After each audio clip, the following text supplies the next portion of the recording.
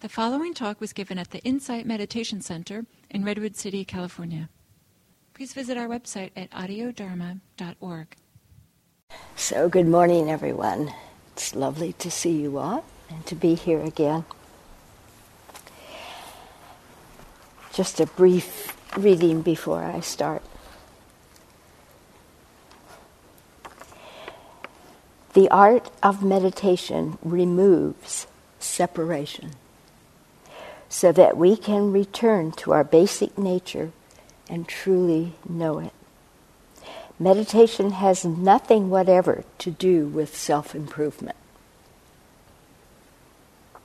It is an extraordinarily deep, prayerful experience, and its purpose is to become one with the cosmic Buddha. That's by Roshi Kennett, who is a Zen Roshi. I'm not even sure if she's still alive. But anyway, this morning I would like to say a few things about truth or truths, authenticity, honesty, integrity. And I'd like to suggest that what I say be a catalyst for you to explore truth for yourself. You know, the Buddha suggested that we should not take anything just because he said so, or because another teacher said so, or because it makes sense, or because it's written down. We should check it out for ourselves. So I'd like to encourage you to take what I say as inspiration for making your own exploration of truth or truths. So there's two main points that I'd like to make. One is that truth is dynamic, and we'll explore that a bit. Truth is dynamic. It's not one thing. It's not solid and forever. The other is the idea of authenticity, of ourselves being authentic. What does that mean? How are we authentic and how are we not? So when I suggest that truth is dynamic, that it's not one thing, it's not solid and lasting, it's constantly changing or maybe expanding. And that may seem a bit heretical or surprising to you, because certainly in our culture we think of truth as being one thing. We think the truth. And to suggest that it's changing might sound a bit shady or a bit slippery. And of course, that's not what I mean at all. But when we look realistically at truth, when we look more deeply, when we listen more deeply, we see that truth is constantly expanding. As we learn more, as we understand more, it's not that reality changes, but our understanding of what's happening changes. So we tend to latch on to beliefs or views or ideas as being truth.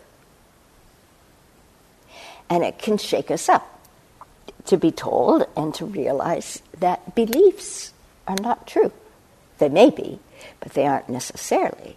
They're beliefs. So by their very nature, they're open to change. Now, I know there are many groups that would totally disagree with me and say that their belief is true. And I also know that it can be very unsettling for people to hold or understand that beliefs are not necessarily true. It can feel very ungrounded not to have something to hold on to. But I think that's the challenge in our practice. How do we understand beliefs as beliefs or views as views and not grasp onto them? I had one person tell me a year or two ago that she would hold on to a belief because it made her feel better. And I said, even if it's not true? And she said, yeah. And I think that's so important. I think that's often what we tend to do. If a belief makes us feel better, then we're going to hold on to it, even if there may turn out to be evidence that it's not true. It's so unsettling, it's so uncomfortable to live with not knowing if something is true or not. That sometimes we will hold on to something even if we find out that it may not be true. There are many views and many perspectives. All of us are different. All of us have different ways of seeing things. And who's to say that how I see it is better than how you see it, or how you see it is better than how someone else sees it? It's when we hold on to a particular perspective or view that conflict happens. People argue and sometimes kill in the name of a belief or a view or a perspective.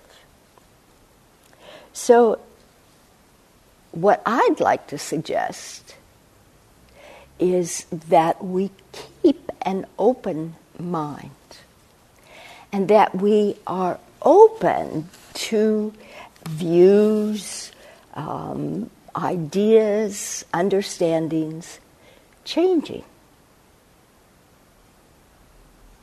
Now, to have an open mind doesn't mean that anything and everything new or everything that we're told we automatically accept. In fact, it means the opposite, that we don't automatically reject anything that we're told or that we learn, but that we check it out. It may, on the surface, seem totally absurd, but if we check it out, we may find there are particles, there are threads of truth in it. I'm reminded of what the Dalai Lama said, that if science proves Buddhism wrong, Buddhism must change. That's pretty radical, isn't it, for a religious leader to say that. Of course, I don't know what it is about Buddhism that science could prove wrong, since Buddhism is not a dogma and doesn't hold to any particular understanding.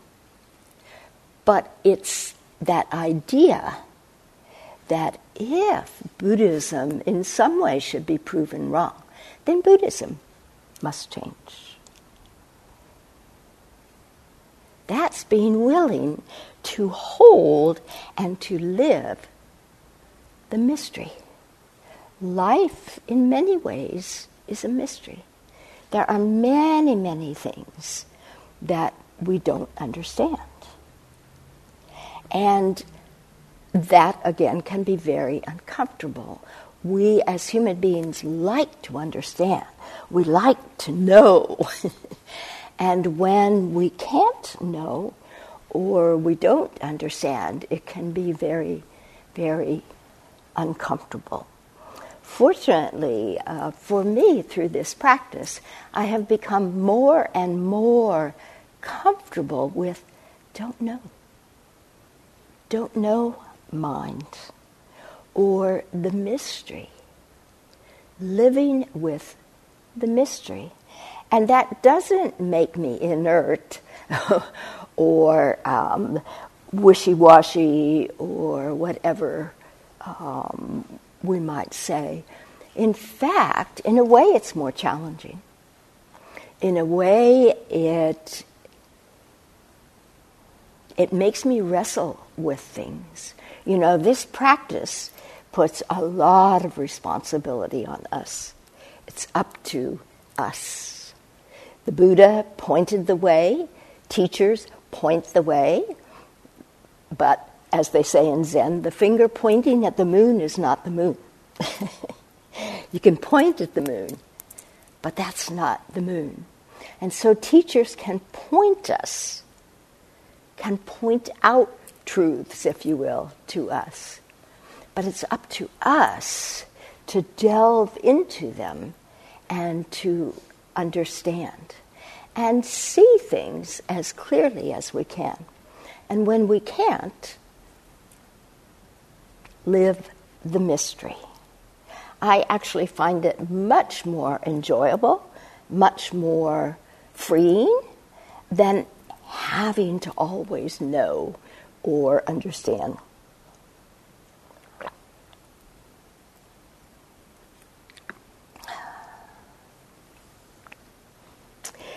So one example of how we latch onto a truth, and this may be a bit unsettling, but in the U.S., when the U.S. was founded, we decided, or the founding people decided, that democracy was the best form of government.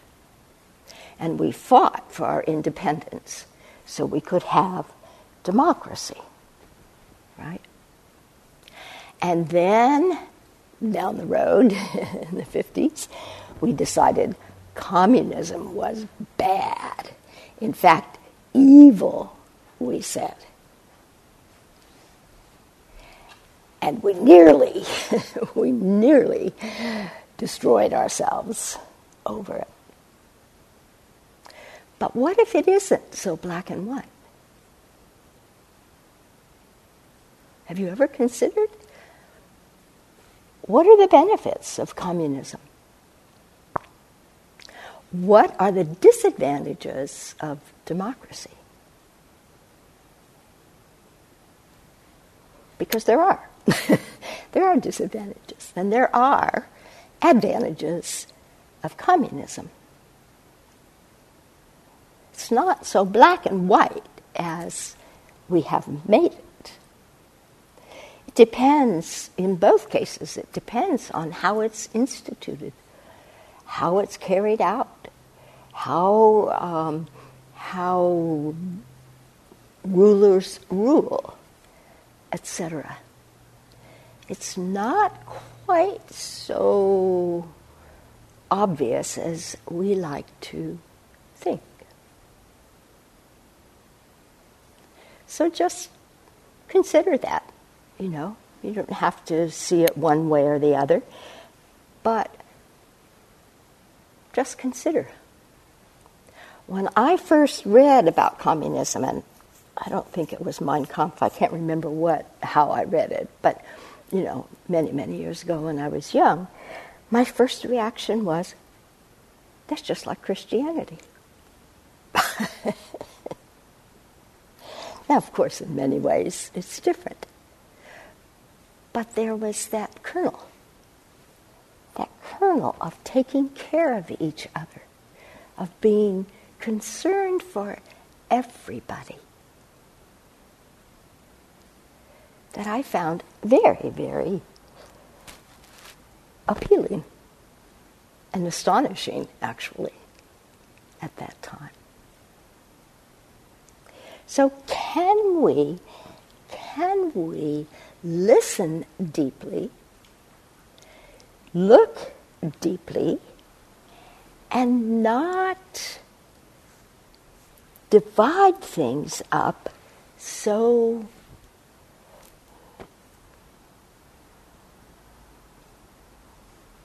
rigidly? We tend to put labels on things, and then we hold tightly to those labels. I think one of the best things we could do is let go of the labels. I was listening to something on the news last night. I don't remember exactly what it was. But it was so clear that the commentator, the reporter, was discussing things in terms of labels.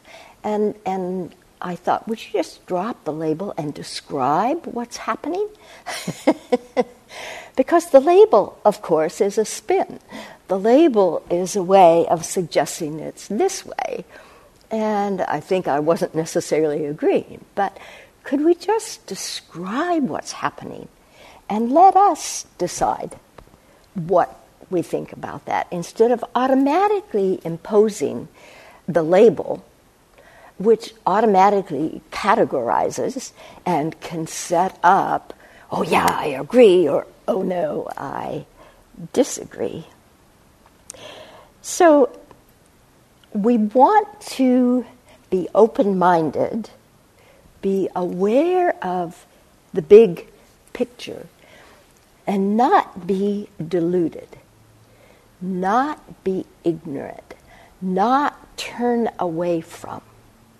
You know, that's the definition of ignorance, turning away from, not seeing something. And it doesn't matter what it is. We don't have to see just what we agree with.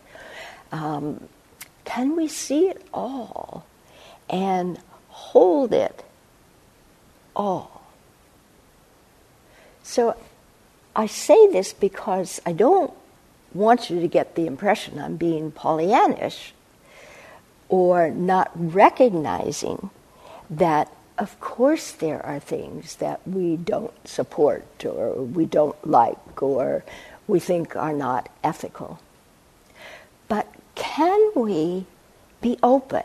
You know, in this practice we say there's nothing that is not okay. When we meditate, there's nothing we have to push away. It doesn't matter. The strongest, the ugliest, the whatever emotion or thought or whatever comes to mind, we don't have to push it away. In fact, the practice is not pushing it away. The practice is, oh,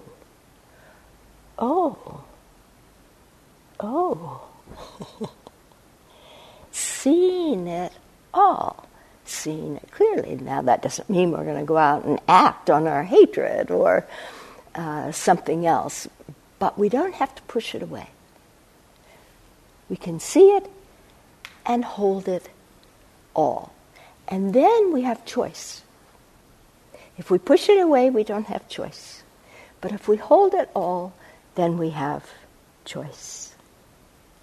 So we talk about my truth, your truth, discovering the truth, and how important it is that each one of us discover our truth.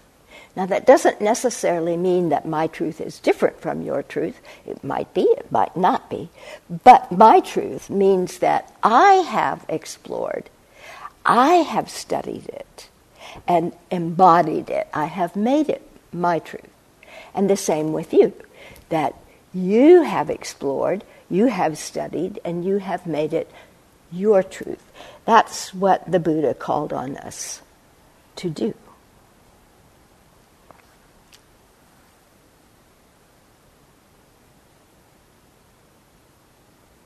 So how do we do this? How do we explore? How do we check out? Well, by practicing. We practice, we learn, we look deeply, we listen deeply, and we develop discernment. That is, the wisdom to see clearly, to see what, we often say, what leads to suffering, what leads to happiness. And often it means don't know. Don't know mind is very, very valuable. It's not always comfortable, but it's very valuable to have don't know mind. I don't know. Suzuki Roshi said, in the expert's mind, there are few possibilities. In the beginner's mind, there are many. So beginner's mind can be like don't know mind. If we don't know, then we're open to all the possibilities. When we become an expert and we know, then we close down. And there aren't so many possibilities. So, just on a personal note, this is one of the advantages I have found in growing older. As I grow older, I find that it's easier to have don't know mind. It's easier to let go of a lot of thoughts, ideas, etc., that I held so tightly when I was younger. You know, when you're young, you're ambitious, you've got a lot to prove, a lot to do, etc. And as you get older, I find anyway, that kind of falls away. There's not the need to do so much or succeed so much or be any certain way. As we get older, we can just be. We can relax. So this leads me to the second major point, which is authenticity. Authenticity in ourselves. Often we recognize authenticity in somebody else. We can't always describe it so perfectly, but we have a sense, don't we, when somebody is being authentic and when they're not. Authenticity I am using to mean that we are who we are, that we're not trying to be someone or something that we're not. We are truly ourselves. Pema Chodron says, our true nature is not some ideal that we have to live up to. It's who we are right now. And that's what we can make friends with and celebrate. Who we are right now. That's our true nature. And of course, that changes. Who we are right now is not necessarily who we are an hour from now. It might be, but it might not be. Being authentic means recognizing and accepting who we are right now. If I'm angry right now, that's who I am. Well, let me correct that. I am not my anger. But if I have anger right now, that's how it is. I have anger. Now, I don't necessarily need to tell anybody or everybody, but it's important that I recognize and I notice there's anger here. Because if I don't, then it will probably spew out. But if I am aware of it, then I can be very careful about how I am, or any other emotion. So I have a cute little story, short story, to this point. And it's actually, this is from a talk by Ajahn Pasanno, who is the abbot at Abhayagiri in Ukiah. And his teacher was Ajahn Chah in Thailand. So he's particularly talking about views and beliefs, but I think it works well also for our true nature. Ajahn Chah used to illustrate this tendency by using the simile of ducks and chickens. A villager seeing ducks and chickens may start to think and wonder, these ducks walk funny. They're not very dignified. Why aren't they more like chickens? Chickens can walk and run really well. Ducks make this funny noise, quack, quack. It's not a very beautiful sound at all. Why can't they sound more like chickens? Chickens can crow and everything. We spend a lot of time and energy asking and demanding, why aren't ducks more like chickens? Ducks should be more like chickens. If you start really investigating the feelings of anxiety, worries, and aversions that we have, it all amounts to trying to make ducks like chickens and trying to make chickens like ducks. It is such an extraordinary waste of time and energy, and actually kind of stupid. But we do it all the time, and we justify it and become righteous because it feels right. So we do that with views, but don't we also do it with ourselves? Why can't I be more like whatever? Or often it's, why can't you be more like me? That would be more comfortable, right? But when you hear the simile, it becomes obvious how silly it is. Or sometimes I use the example of flowers. You know, why can't a rose be more like a daisy? Because a rose is a rose and a daisy is a daisy. And we too. Each one of us, we could say, is a gift to this world. And it's important that each one of us be authentically who we are. Unfortunately, in our culture, there's often not a lot of support for that.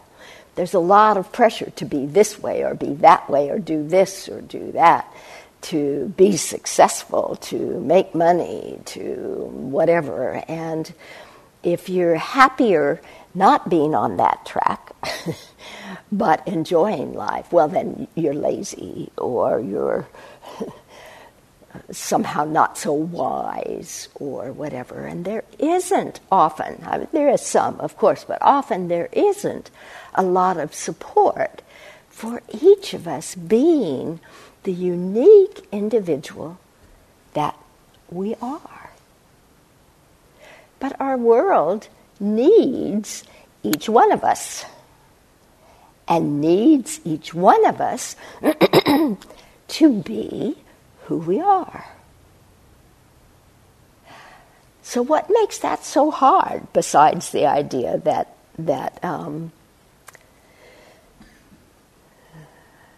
there's so much encouragement to be something else? As I think about it, I think in many ways it's fear. Fear keeps us, maybe from my own experience, keeps us from being who we are. Fear of what? Fear of non-acceptance. Fear of not being loved. Fear of not succeeding. When I was young, it was very clear.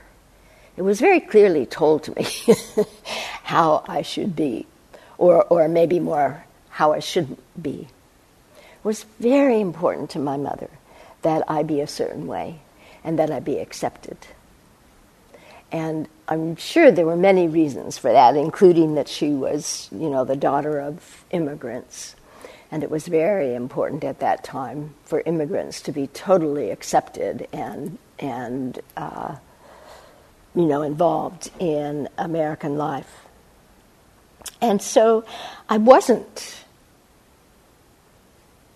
often who I truly was. There was a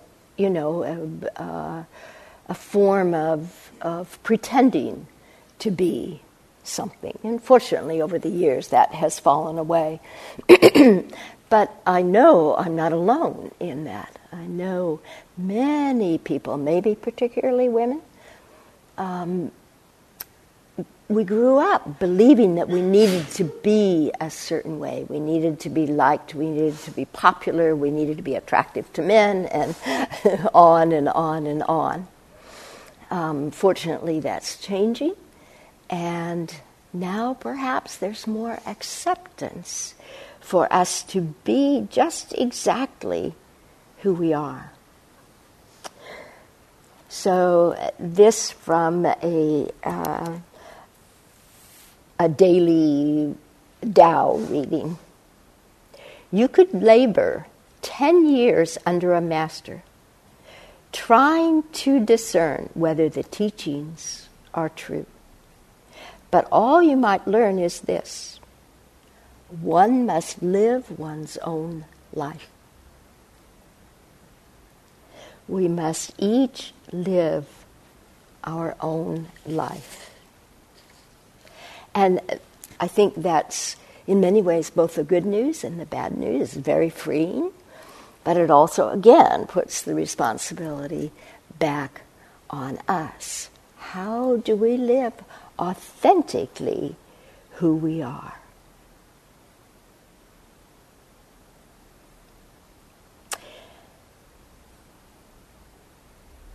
So then it becomes our quest for truth that is important.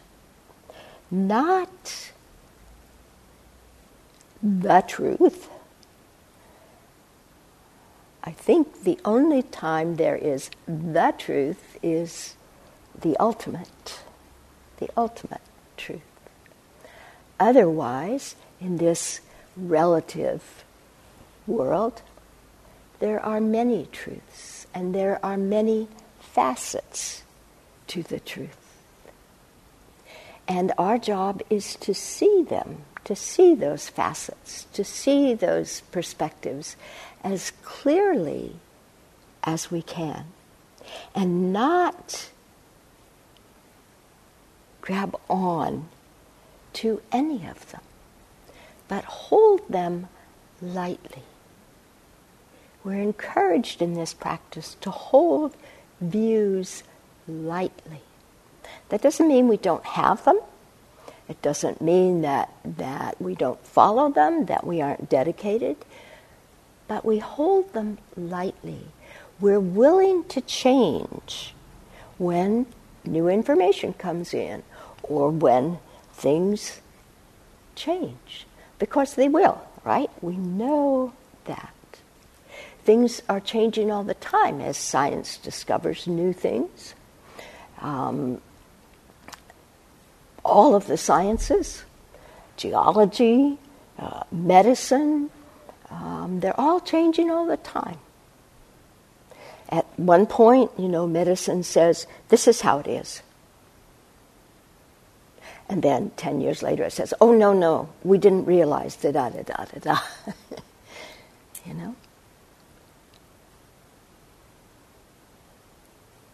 My daughter is about to be ordained a Unity minister, and so she's been doing a lot of Bible study and that kind of thing, and it's very interesting. She tells me from time to time, how this discovery changes the understanding and how that, turns out to be a little different. Unity is very progressive, very open-minded.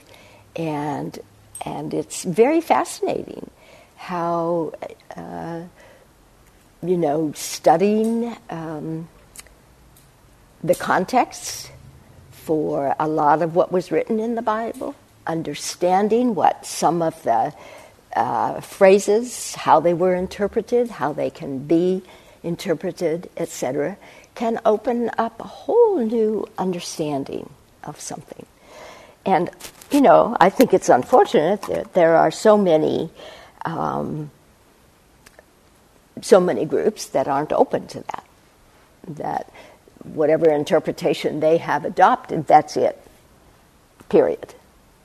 But fortunately, there are other groups that are much more open and much more willing to accept a new interpretation. I have done a lot of interfaith work and have come to know and appreciate many Jews and Judaism. And one of the things that my Jewish friends love to say is, where there are two Jews, there are three opinions. And we always enjoy that. We always laugh because it points to the openness of Judaism, that people can have very different ideas, very different interpretations, very different understandings, and get along, and still be Jewish. Not always true in other groups, hopefully also true in Buddhism. So, for me, living an authentic life is being open, being willing to be challenged, being willing to see things more clearly, understand things more deeply, and change as things change. So I live more freely, I live more openly, I hold things more lightly, and in many ways it makes life a lot more fun. So you've all been listening very attentively, and I would love to hear some of your thoughts, reactions, responses. And Maureen will pass the microphone.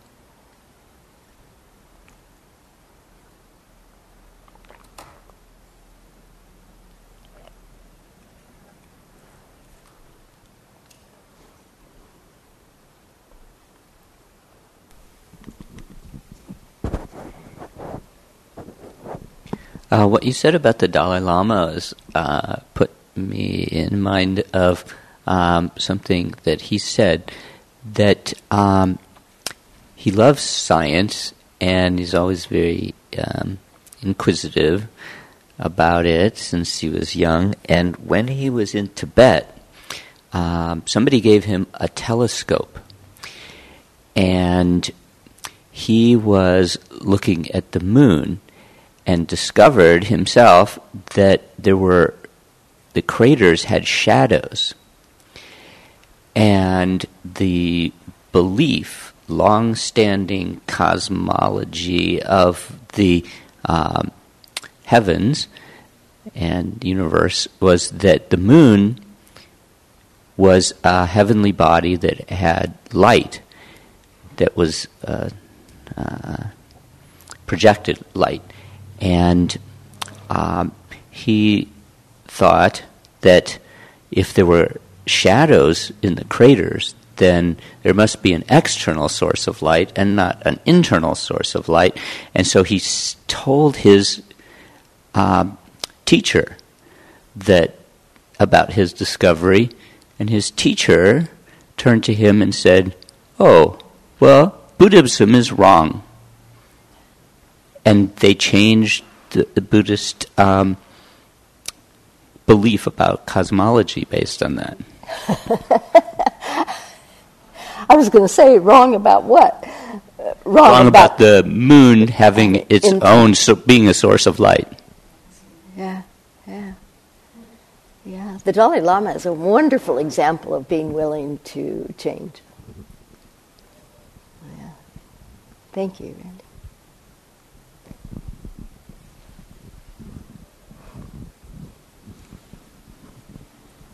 So, as a practicing professional scientist, I sort of find myself explaining science a lot, and there seems to be this stereotype that we decide what is, and then we close our minds shut. Mm-hmm. And this is the opposite of scientific method.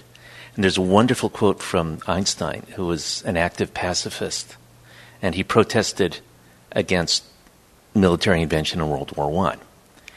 And then he came to America to escape the Nazi regime and very strongly advocated military intervention. And people got on his case. They said, you're being a hypocrite. Mm. And he said, I have updated my theory based on new data. And I think that is exactly what scientific method is, rather than this is not anything but this, we will not change. Yeah. And in fact, we'll take everything in and coalesce it in such a way to prove this. Yes, and some things have withstood that test so often that we have more confidence in them than in other things. And this is a reasonable confidence to have. We don't think it's very likely that gravity will turn out to be a hoax. I did read something about gravity recently, though I can't remember what it was.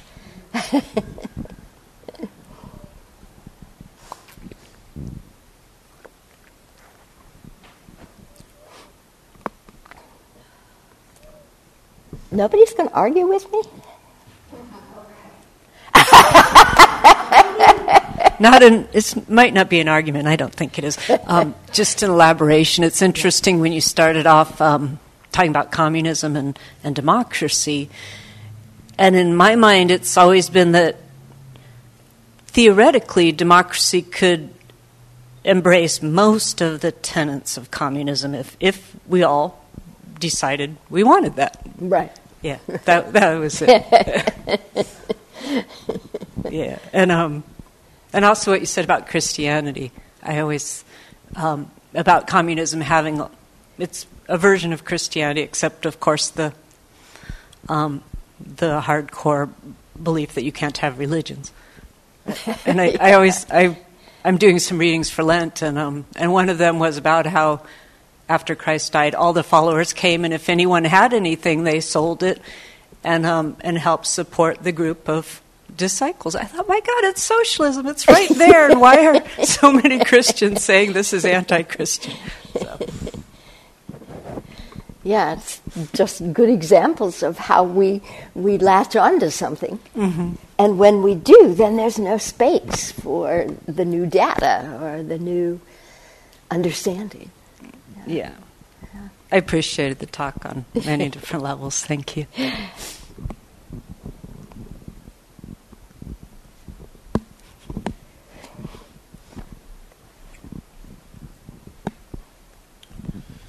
I also appreciated and found your point of truth being dynamic from a perspective, like different people's perspectives, and also over time as being very helpful.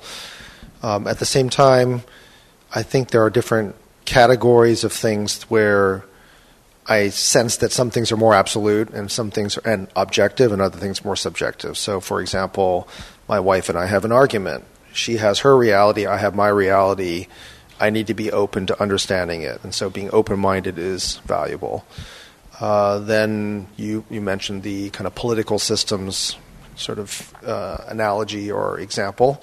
And then we talked about science and the reality of gravity. And for most cases, gravity on this earth is true. It is the case that it's predictable and likely. So it seems like there is a continuum of what is more reliably, objectively true for everybody and what is more subjective and more individual. What are your thoughts on that?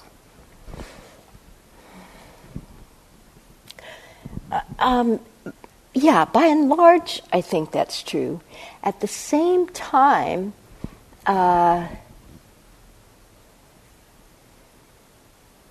who knows what will be discovered about gravity? who knows what is yet to be discovered or determined. So that's what I mean about holding it lightly. As you say, it would seem that gravity is a given. I wish I could remember what I read recently. But I'm sorry? I don't know if that's the story you heard, but that their gravity is a wave, or they're finding out what gravity is. Maybe. So I don't know if that's what you heard. Yeah. Because up until very recently, and you could correct me if I'm wrong, it's more, we noticed that the impact and how it works, but they couldn't identify what it is. Maybe that's it. Yeah. So that's a very good example of how it's not necessarily that the truth will change, but expand if we understand what gravity is, how it works. It may still operate in the same way, but we have a broader understanding.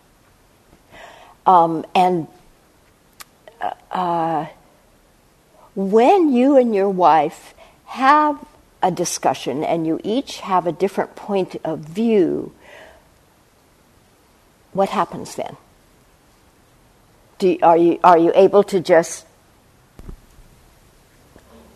have different points of view, or do you have to come to an agreement, or? Just depends on the situation. Sometimes we can resolve it, sometimes we don't resolve it, we agree to disagree, sometimes it lingers, so it just depends.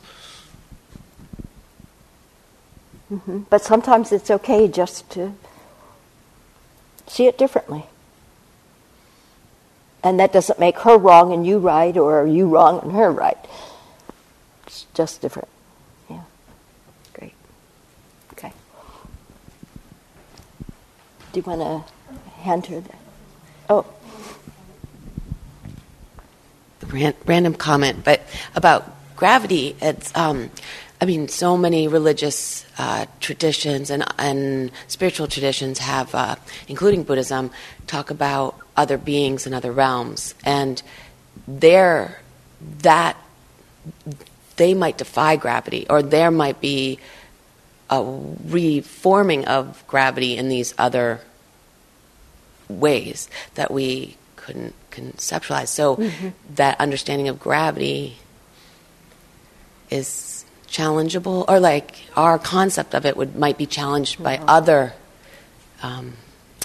discoveries, revelation, like things like that. Like I don't know, I can't describe it. So we have this concept of gravity, but meanwhile, like Buddha, welcomed in other beings that would traverse gravity in different ways that we can't. I don't know. Right. It would change gravity. That's right. And the laws of gravity.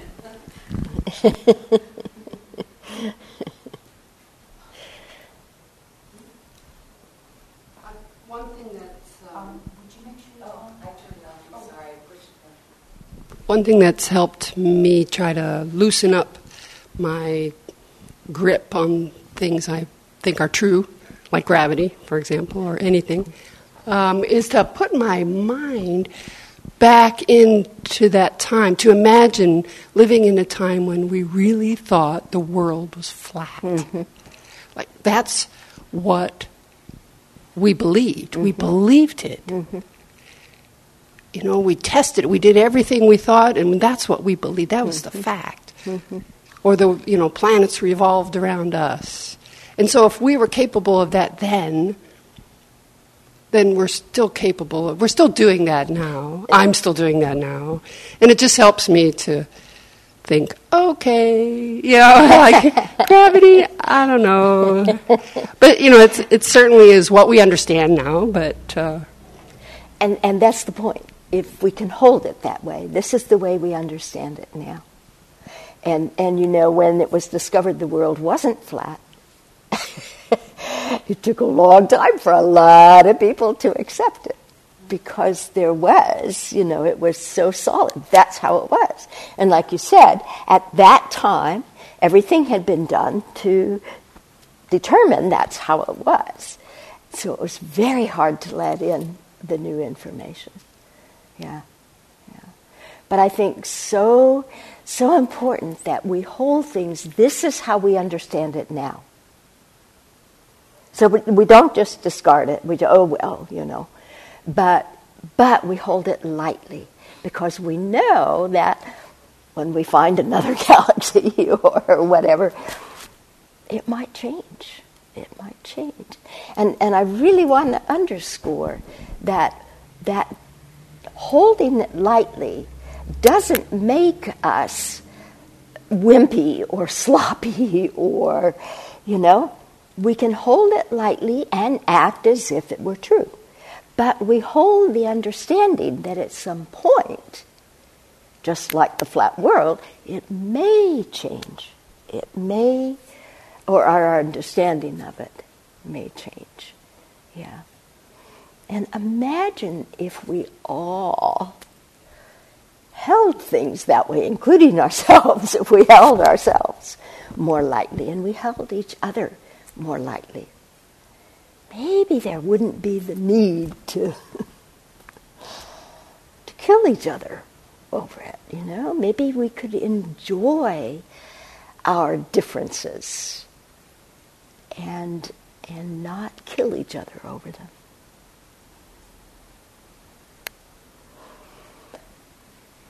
Okay, let's just sit for 1 minute.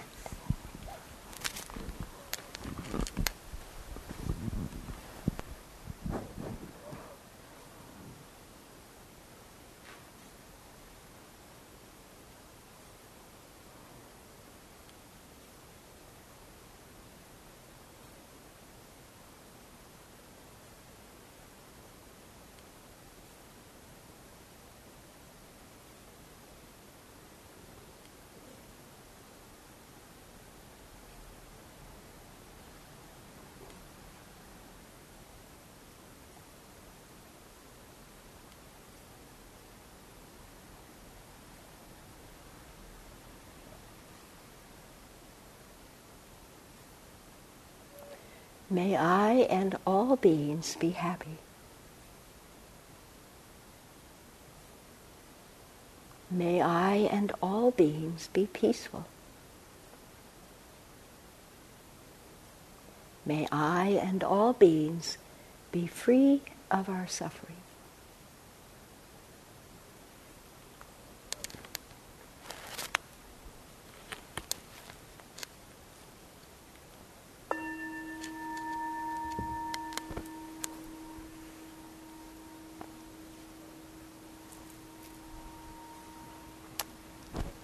Thank you all, and have a good rest of your day.